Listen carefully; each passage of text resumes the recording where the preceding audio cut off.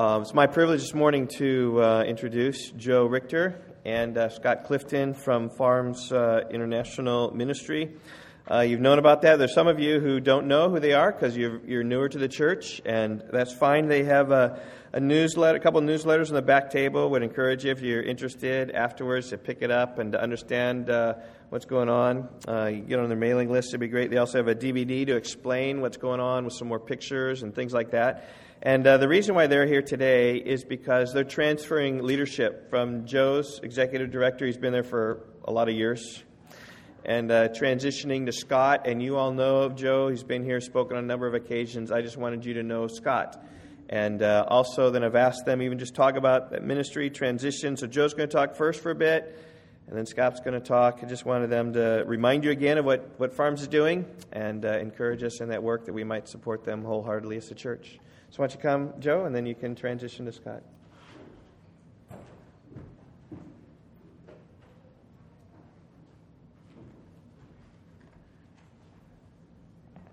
Well, good morning. It's good to be back here at Rock Valley and visiting with folks. And I didn't take part in what do they call that?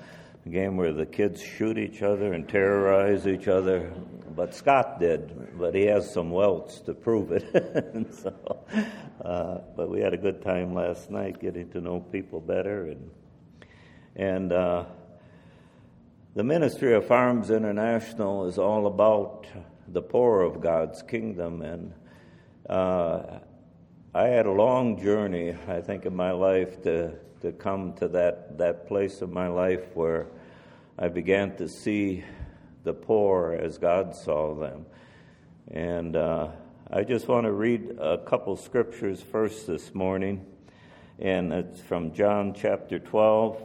It's a story you're familiar with, but usually when I was coming home on a furlough, I'll share a little bit about being a missionary with Farms. But coming home on a furlough, I would ask God, do you have anything special that you want me to share with the churches? And when I'm home, by speaking, is there any special message? And he said, I want you to share about the poor. And I said, no, I don't want to. You might think that was sort of funny, but I had seen a lot of mission work around the world use the poor to raise money for their mission, and some good works, some bad works, some corrupt works. And I said, I'll go home, I'll preach about anything, but I don't want to act like I'm using the poor to promote our ministry, even though it's about the poor. We don't, in our newsletter, show pictures of kids in rags or people in destitution and people. I often think, how would they like it if they came to, how would we like it if they came to our house and our wife was in her bathrobe and her hair all messed up in the morning and we snapped a whole bunch of pictures of her and put it in a newsletter. This is the way they live here, But God said, no, I want you to study the poor because I want you to see the poor the way I see them. And I began to read God's Word in a new way completely, and it was mind-boggling, the hundreds and hundreds of scriptures on the poor and how they related to God's heart and love for the poor. And this one story sort of illustrates it in one fashion. It's from John, I guess, chapter, let's see, I think that's it. I got to see if I'm in the right place here. On John chapter 12. It's funny when I write notes sometimes I put the wrong chapter in there. But it's John chapter 12. I want to just start there in the beginning here in verse 1. Then Jesus, 6 days before the Passover, came to Bethany where Lazarus was, which had been dead, whom he raised from the dead. There they made him a supper, and Martha served, but Lazarus was one of them that sat at the table with him. Then took Mary a pound of ointment of spikenard, very costly, and anointed the feet of Jesus, and wiped his feet with her hair. And the house was filled with the odor of the ointment. If you just take those few verses and try to imagine being there, seeing that scene, it's mind-boggling. A woman touching a man's feet and anointing it and wiping it with her hair. And everyone was aghast, I'm sure, looking at Jesus. What is he going to say? What is he going to do? This was not proper. This was not normal. And this is what one of his disciples said in verse 4. One of his disciples, Judas Iscariot, Simon's son, which should betray him, he said, "Why was not this ointment sold for 300 pence and given to the poor?" Sounds very religious. And then he said, this he said not that he cared, for the poor, but because he was a thief and had the bag and bare what was put therein. It's very interesting. It was these verses that he cared not for the poor, but was a thief.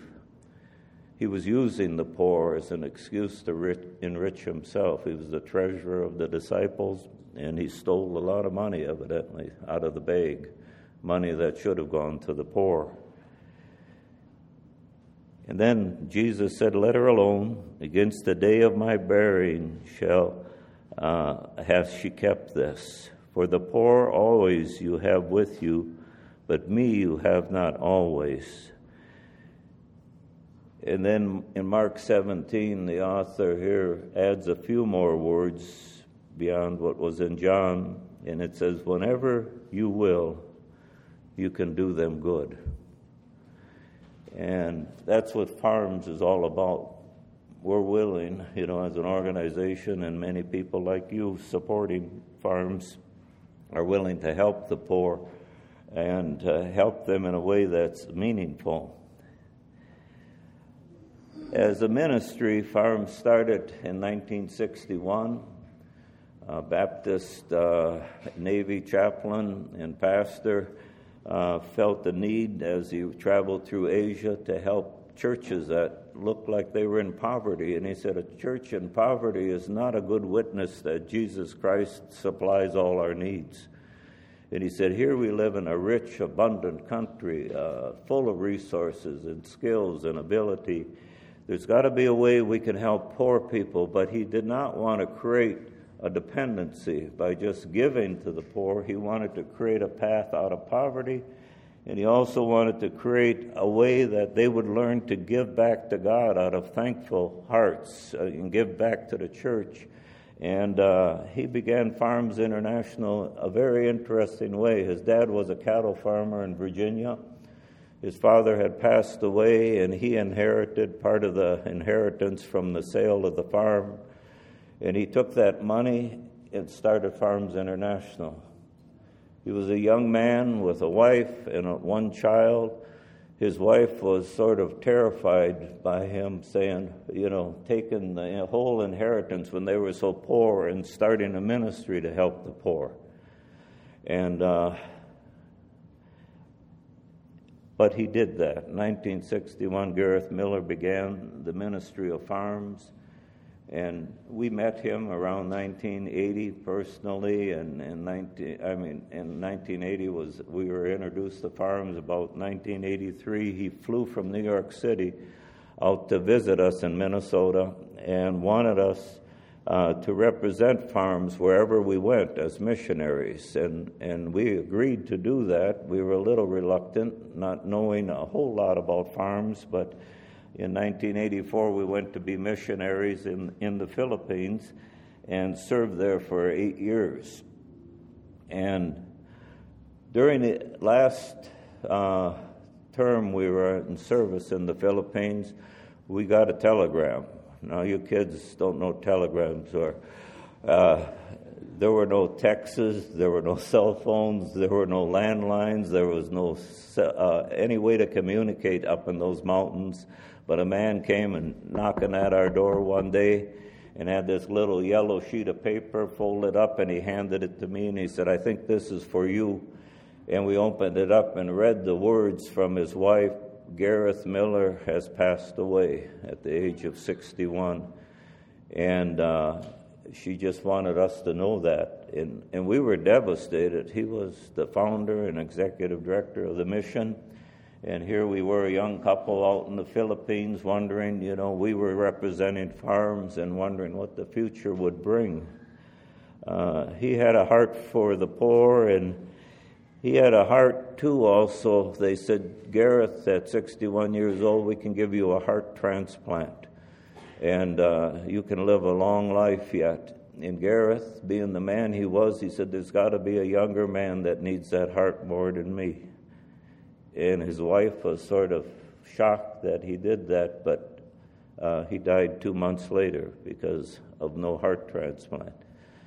When you really have a heart for the poor, it changes your whole life as far as your perspective on life. And in 91, we came home from the Philippines, and immediately the board asked us if I'd be the executive director, and I immediately said no. And I said, "I'll find you one." But after a year and a half of searching, I realized God was calling us into this ministry. And so since 93, it's 25 years ago, I've served as the executive director. And there's nothing I can imagine in my life that I would sooner have done. I was thinking this morning, if someone said, how would you like to have a meeting with President Trump? This is not political, but I was thinking, it was more exciting for me to meet these men and women that live in these remote parts of the world, that serve God amongst dangerous situations, willing to lay down their life for Jesus, than to meet the president. It's been a thrilling life to meet these heroes and missionary heroes around the world that God has given me an opportunity to see and to be in countless villages, seeing the joy of people that have come out of poverty and are serving the Lord and come out of darkness. They share, we lived a life of horror, of fear every day in our life until Jesus came into our life. And so I would not choose a different life, and that life for my wife and I is not ending. We have some thoughts and plans in retirement to spend more time with the poor, to live overseas, probably some extended times, and work and train and teach people. And we retiring, but we're sort of retreading or whatever too. So we're going to do some new things, I think, that we haven't been able to. We've been in a transition with Scott. I've known Scott for about 10 years and his family, and knew him and his wife before they were married. They surprisingly invited this old man to their wedding, and then we were dancing with them and around them, and they said, "You got to teach us the polka." We haven't quite got to that point yet in our relationship. We always have enjoyed their family and our time together with Bible studies and fellowship and sharing meals together and traveling. And we even went on vacation together, if you can believe that. You have a millennial and I don't know what they call us. Anyway, I was always excited when my wife, said, I'm getting all this gray hair. I used to have brown hair. And she said, well, I thought she was saying you look very distinguished, but later I found out she said you look very extinguished. And anyway, but Scott and I this spring got to travel to Asia together, and we had a tremendous time, 23 days, 19 flights, lots of immigration, lots of interrogation, but a thrilling time to go to India and also Bangladesh and Thailand and visit the villages and a lot of the programs and some new places also. And I was wondering, this is Scott's first time to Asia, I'm wondering how's he going to do. And I kept hinting to him about different things, especially when we were eating things. I says, the food is really good, but you don't have to grab the first thing out of the pot. Watch these guys, when they go to the pot, they stir it around and look for a better piece of meat or something. I said, I've pulled out some pretty strange things when I pulled out the first thing. And Scott digs in there and pulls out the whole chicken head and everything in the pot of chicken stew or whatever we're having. And Scott said, Joe, I see what you mean. So he started stirring the pot a little more when he went to get it. But he loved the food, loved the people. They loved him. He related well in villages and remote places that were dirty, places that were quaint, and places that were rough. And we had a tremendous time together in traveling and saw many things on that trip. So he got to see many of our programs in that short time and got to meet a lot of people that he's formed friendships with. This church in particular has been a big help to farms. Some of you know that, some of you don't. I know Gary Wiebe, who's the president of our board of farms, has shared here, but I think originally this church gave $10,000 towards a new program in Laos, right next to Thailand, where we had another program, and that program has flourished and is going so well. They want to start a second program in northern Laos. And also the program you've been supporting in Thailand is reaching out into Cambodia now, and hopefully farms will be able to start a program there. And they're already talking ahead, looking to Burma. It's interesting when the poor are helped, they begin to see people around their lives that are poorer than them.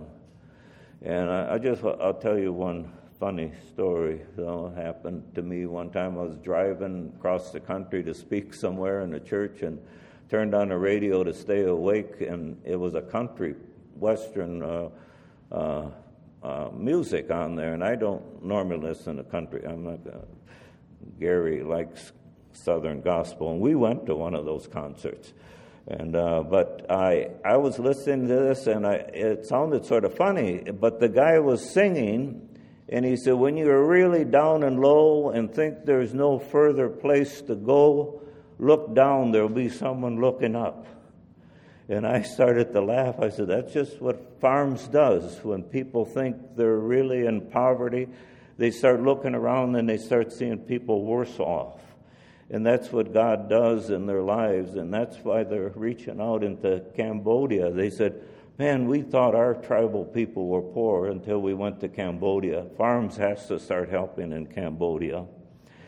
And I could share many stories this morning, but I want to give Scott the time to share about farms and his vision. We're excited about the transition. Of course, I'll miss being the executive director, but we're looking forward to our life, my wife and I, and the things that God has before us. We're not slowing down too much, I don't think. And so God bless you, and thank you so much for standing behind our ministry and with farms and for all the things that you do through this church. I'm always happy to be here and to meet you people again. God bless. Thank you. Hello. Good morning. Well, it's been nice to get to know you over this weekend. When Pastor found out I had a couple kids, he said, you better come to that Art of Parenting seminar. And so I did, and I benefited from it, and I got to meet some of you there, and I got shot at as well, and that was fun and everything at the airsoft thing last night. So it's been great. It's been really encouraging, too, to see a church with mature believers, and we were talking a little bit, Pastor and I, about my story, and I grew up in a church that was a lot of really nice people, but I didn't see faith lived out in their daily lives, And when I went home, it wasn't something we talked about at home and everything. So to have that where it's, you get this weekly refreshment, that's really great. And I've been encouraged just in all my conversations to hear with the depth of which you speak, and it's all really encouraging. So just wanted to share that, but thought I'd let you know a little bit about myself just so you have some context for who I am and everything. I am married for about 6 years. We have 2 kids. Cedar is our oldest daughter. She's about 3.5. And Treg, he's our youngest, and he's about 1.5 years. So it keeps things interesting around the house, lots of energy. But then, at the Art of Parenting, I met Bill, and he said they have 10 kids. So I guess I got some ways to go here. But before Farms, I've been an engineer at an aircraft company in Duluth, Minnesota. And it's called Cirrus Aircraft. And I was a design engineer working on small 4 or 5-seater airplanes. And then we certified a personal jet recently, and that's been my path up till now. But I never felt like I was thriving or alive in that role. Not that I wasn't equipped to be able to perform the duties, but when God puts something on your heart and He's calling you to something, then that weighs on you. But God used that period, that season of time to teach me and train me in many different ways, in some subtle ways. And in the meantime, I had a relationship with the Richters.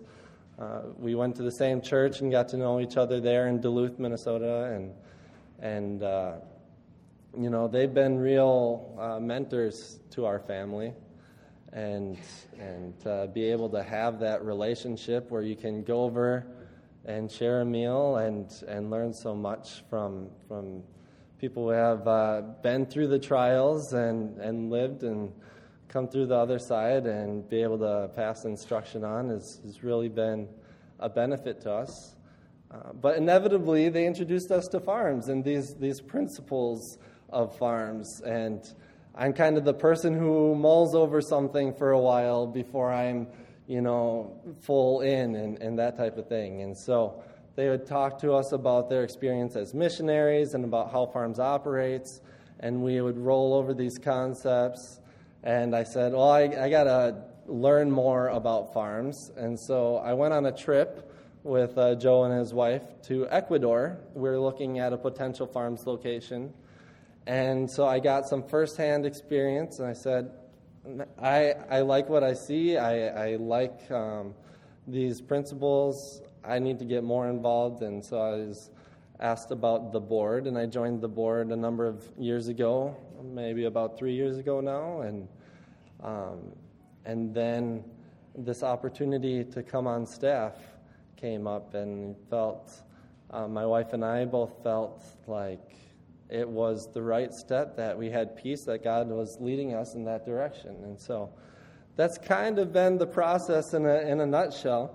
But I'd like to talk some about those principles that convinced me that Farms was worth investing my own personal time and finances in. So we have a saying with Farms that doing good, that is good. And what does that mean exactly? So I want to give you a counterexample. There's this documentary that was created called Poverty Inc., and they have this example in there, and I think it just so clearly illustrates sometimes the problem of giving. And there's this group of people, really well-intentioned. They saw a need. They saw people in destitution. They wanted to help, and they said, how can we help? Well, one of the ways that they helped is they gathered together a bunch of eggs, and they sent over a shipment of these eggs so people would have food and nourishment. And it sounds really good. It's a genuine heart. They're giving generously. But then when you look at what happened, they gave these eggs.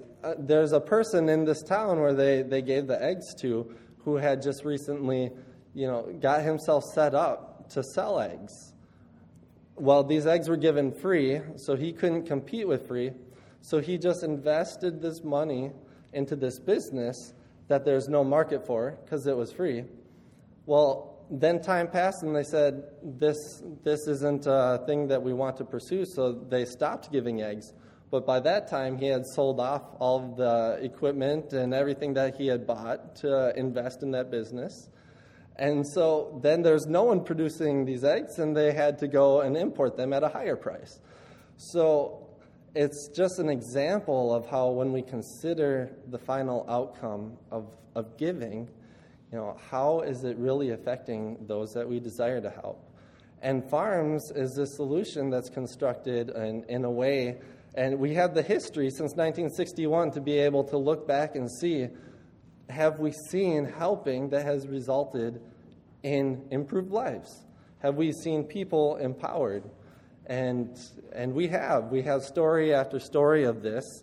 One example, and then I'll talk some about the details of how Farms operates. But when we were able to travel this May, we went to a remote village in India called New Baisampui, and we weren't even sure if we were going to be able to go, but the rains held off long enough, so they said, I don't think we'll get stuck, but if we do, you just get out and you push the vehicle, and I think we'll be okay. So that was comforting, but so we made it without getting stuck, and we made it to this very remote village. People were shocked to see a white person, for sure. There's an old guy who came up to us and said that the last time that he saw a white person was in wartime days, and that was in, my best guess would be the 1940s. The British were trying to get him to carry their stuff, be a porter and that kind of thing. So that many decades since this elder in this community had seen a white person, and so very remote and not a place, foreign destination. Anyway, there's a couple individuals with the church there that had received a loan from Farms to buy a rice mill. And before this time, before they had the rice mill, they were doing it all by hand.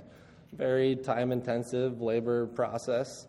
And so there's a great need in the community to have this type of technology.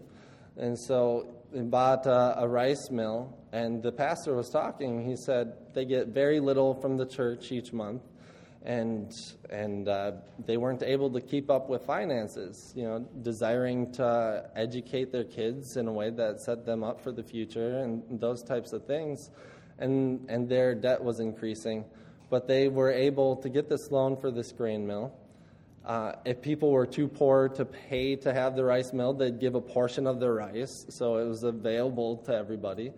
And then they were able to make money that supported not only themselves, their family, and brought them out of debt, but is also something where they increase their personal giving to the church.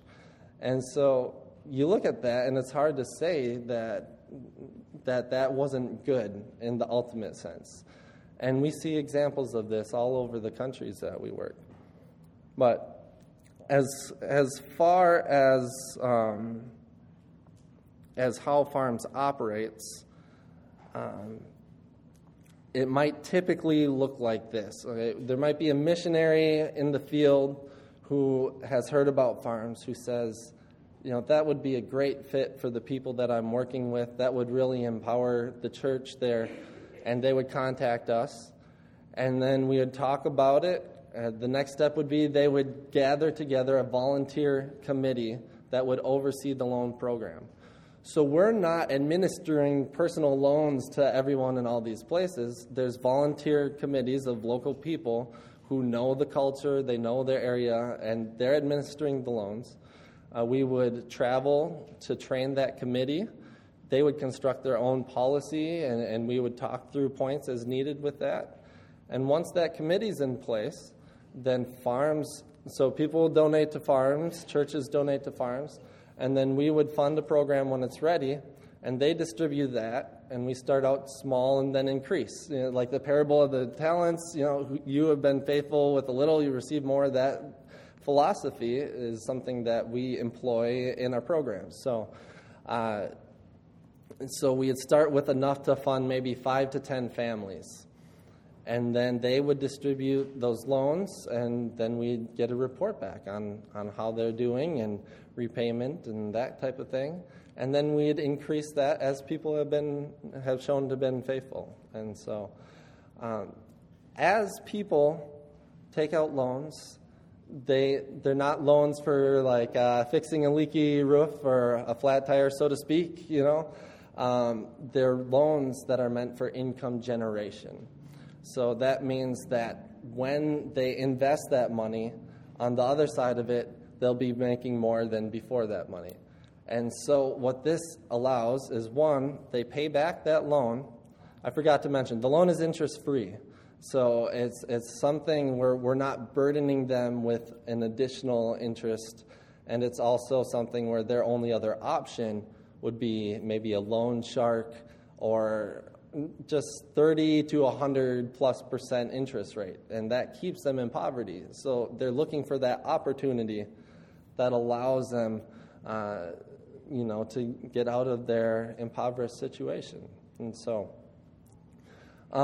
anyway, as people make more money, then they're able to give generously back to the church, and that's something that they agree to do as part of taking a loan. And what we see is churches that are empowered to carry out the will of God that they want to pursue. So what's this look like? We have an example in Bangladesh where there was loans for these rickshaws. They're pedal bikes with trailers that are heaping full. If you've ever seen pictures like that where people, it looks like there should be no way to get that bike to move, but they do. That's the rickshaw. And there's these projects that started when the church was a couple thousand believers. And because people were able to improve their situation so much and give back so generously, they decided that the churches didn't need any more money. They were doing okay, so they gave it back to the program, and it expanded even more rapidly. And it was part of this people movement that's grown to the hundreds of thousands of believers coming out of a Muslim background in Bangladesh. And you look at what tool could we have, that reaches that many people. It's hard to think of something that would really support that type of expansion. So it's a really exciting philosophy, and we've seen really, really cool things happen. And anyway, I have some big footsteps to follow in with Joe. He's led quite a legacy, and hearing stories like this, he's full of them. They've really inspired me to pursue God with everything that I have, and to go even where it's dangerous and that type of thing. And so, in short, my plan for Farms as we carry into the future, my focus would be to continue, grow, and connect. And what I mean by continue is everything that I just said. That's something we identify with, we want to continue in. I am so, what did you say? I should have mentioned to Pastor that this is my first time speaking like this in front of a whole big church. I didn't make that clear. I thought he might not let me. So, yeah, but I identify strongly with the philosophy. I look at the Bible. It lines up with everything that I read, and so it's something that I want to carry on and invest in further. So that's that continuing on. Growing, now there's a number of opportunities that Joe mentioned, Laos and Cambodia and Burma, and that's to name a few. There's many more opportunities, and so it kind of struck me when I was there traveling, every village is looking to the next village and looking to the next village, and they say, well, this is great, and when we're ready, there's that next village that we can go into. And so there's no shortage of opportunities that are available to us. And as far as Connect, Joe hasn't been on Facebook or Instagram or Twitter, those kind of things too much. And so we're looking just to use the tools that are available for younger generations and to carry farms into the future. And so if you look up Farms International on Facebook or on Instagram, we have a presence there, or we have information on our website and newsletters in the back. So there's plenty of ways to see stories of farms and that kind of thing. With all that being said, there's a passage that I'd like us to read. Turn to Galatians 6, chapter 6, 7 to 10. So that verse 10 is something that we reference a lot with farms. It talks about doing good to everyone, but especially those of the household of faith.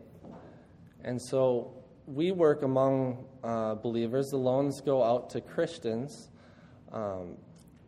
And the reason for that is they're our brothers and sisters in Christ. This is our family in this impoverished situation.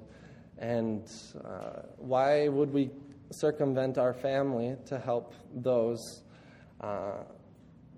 It's also good to help those outside of the family. Don't hear me wrong on that. But when there's such a great need in our family, we want to do what we can to fill that need.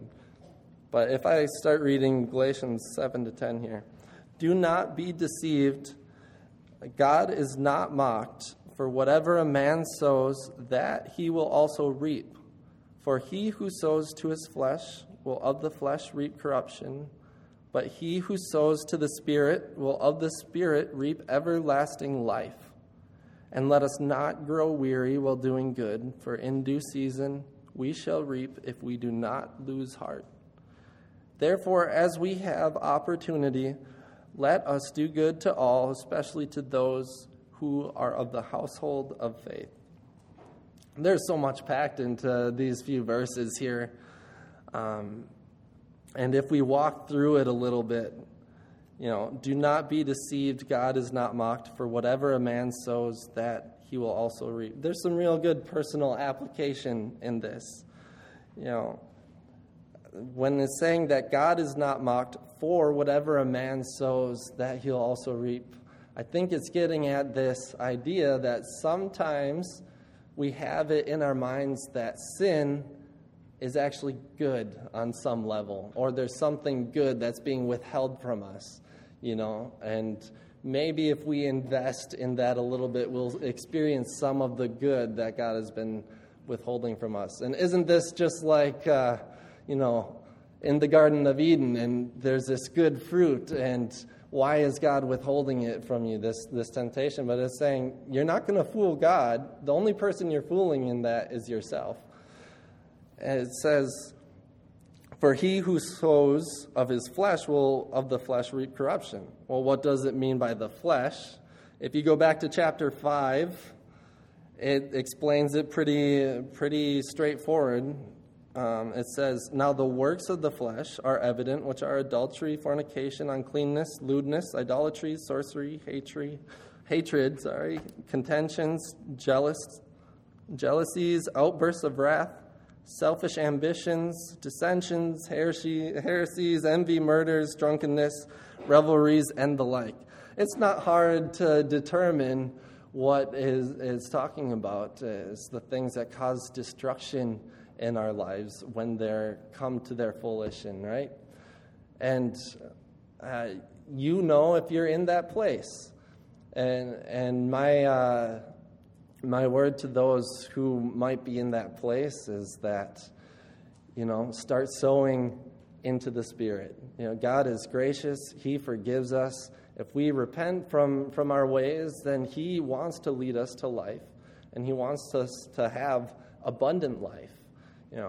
But it takes time. There's this idea here that you sow and then there's a time that lapses, and then you reap the fruit. And so it takes time when we're experiencing destruction to sow the good things of the Spirit into our life and to see the fruit. But also there might be those of us who think that we're okay because we're not actively experiencing destruction. And I think we need to be cautious that we're not just in that time that's lapsing between what we've sown and what we will reap when the fruit matures, right? However, I have to say, from all my conversations and talking with you all, it might be easy to try really hard to see the things in ourselves that we're sowing, that are sowing into the flesh. And it's good for that self-examination, but also I think this is a very encouraging passage for those who are sowing into the Spirit, right? Sometimes we might feel like, well, what's happening on the other end? And the parenting seminar is this great example of what better example than raising kids to sow and have a time that lapses, and then you see the fruit of sowing good things, It talks about sowing to the Spirit also in chapter 5. It says, "But the fruit of the Spirit is love, joy, peace, long-suffering, kindness, goodness, faithfulness, gentleness, self-control. Against such there is no law, and those who are Christ have crucified the flesh with its passions and desires. If we live in the Spirit, let us also walk in the Spirit. Let us not become conceited, provoking one another, envying one another."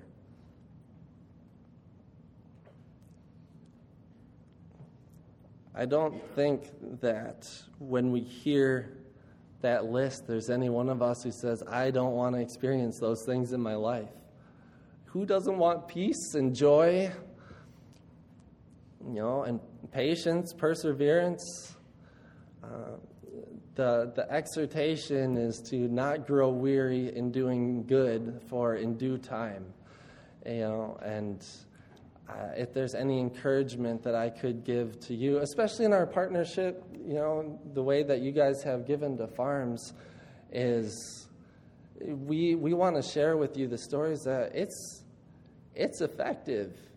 Because of your giving, there's people whose lives have improved in a way that also improves their communities. It also improves their churches. It allows the gospel of Christ to spread. In fact, the program, I didn't experience this firsthand, so I'm telling Joe's story, I guess, for him. But there's a missionary who is the contact for us in the northern Thailand program that also reached into Laos. And they were working along a 30-mile stretch of that strategic border. They said, we want to plant churches here so that we may have influence into Laos. If you don't know, Laos is a very closed country. It's communist. It would be very difficult for us to go there. And so people often have to come across the border from Laos to receive training and then go back into Laos. And so they had a heart for spreading the gospel and for helping their brothers and sisters in this land and everything. But once they started partnering with Farms, that 30-mile stretch grew to 300 miles. Many churches were able to be planted because of that empowerment of the church. And so, if there's any encouragement, know that there's results, and know that as we have this, it says as we have opportunity. We have such an opportunity in this country. We have such an opportunity to make money, to make opportunities for ourselves. My wife and I didn't mention this, we own a business. It just started this last year. It's a retail business, and we sell locally made goods by artisans in the North Shore area along Lake Superior.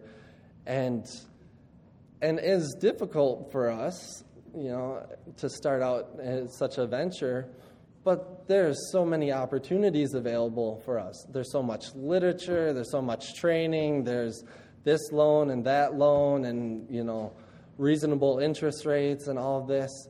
And I think, what would you do in a country where you don't have access to this training, you don't have access to this information, your loan is 30 or more %, and it could be this very almost enslaving feeling, How do I get out of this? People praying, how do I get out of this? God, make a way, God, make a way, God, make a way. And through Farms, He's made a way. And it's been a way that has freed the shackles, so to speak, and it's allowed them to flourish in really inspiring ways. So let us also carry that generosity, and let us be encouraged that the church is active and at work, and the gospel is spreading through believers who desire nothing more than to share Christ with their brothers and sisters around them. And so thank you for joining with us and meeting these needs, and I appreciate the time to be able to share, and I look forward to meeting more of you and continuing this relationship to come. So, thank you.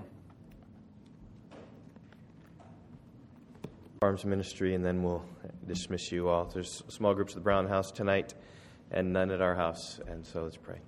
Father, would pray in your grace you would be gracious to Farms and just help the transition, God, and help us to know how we can come alongside them and help them.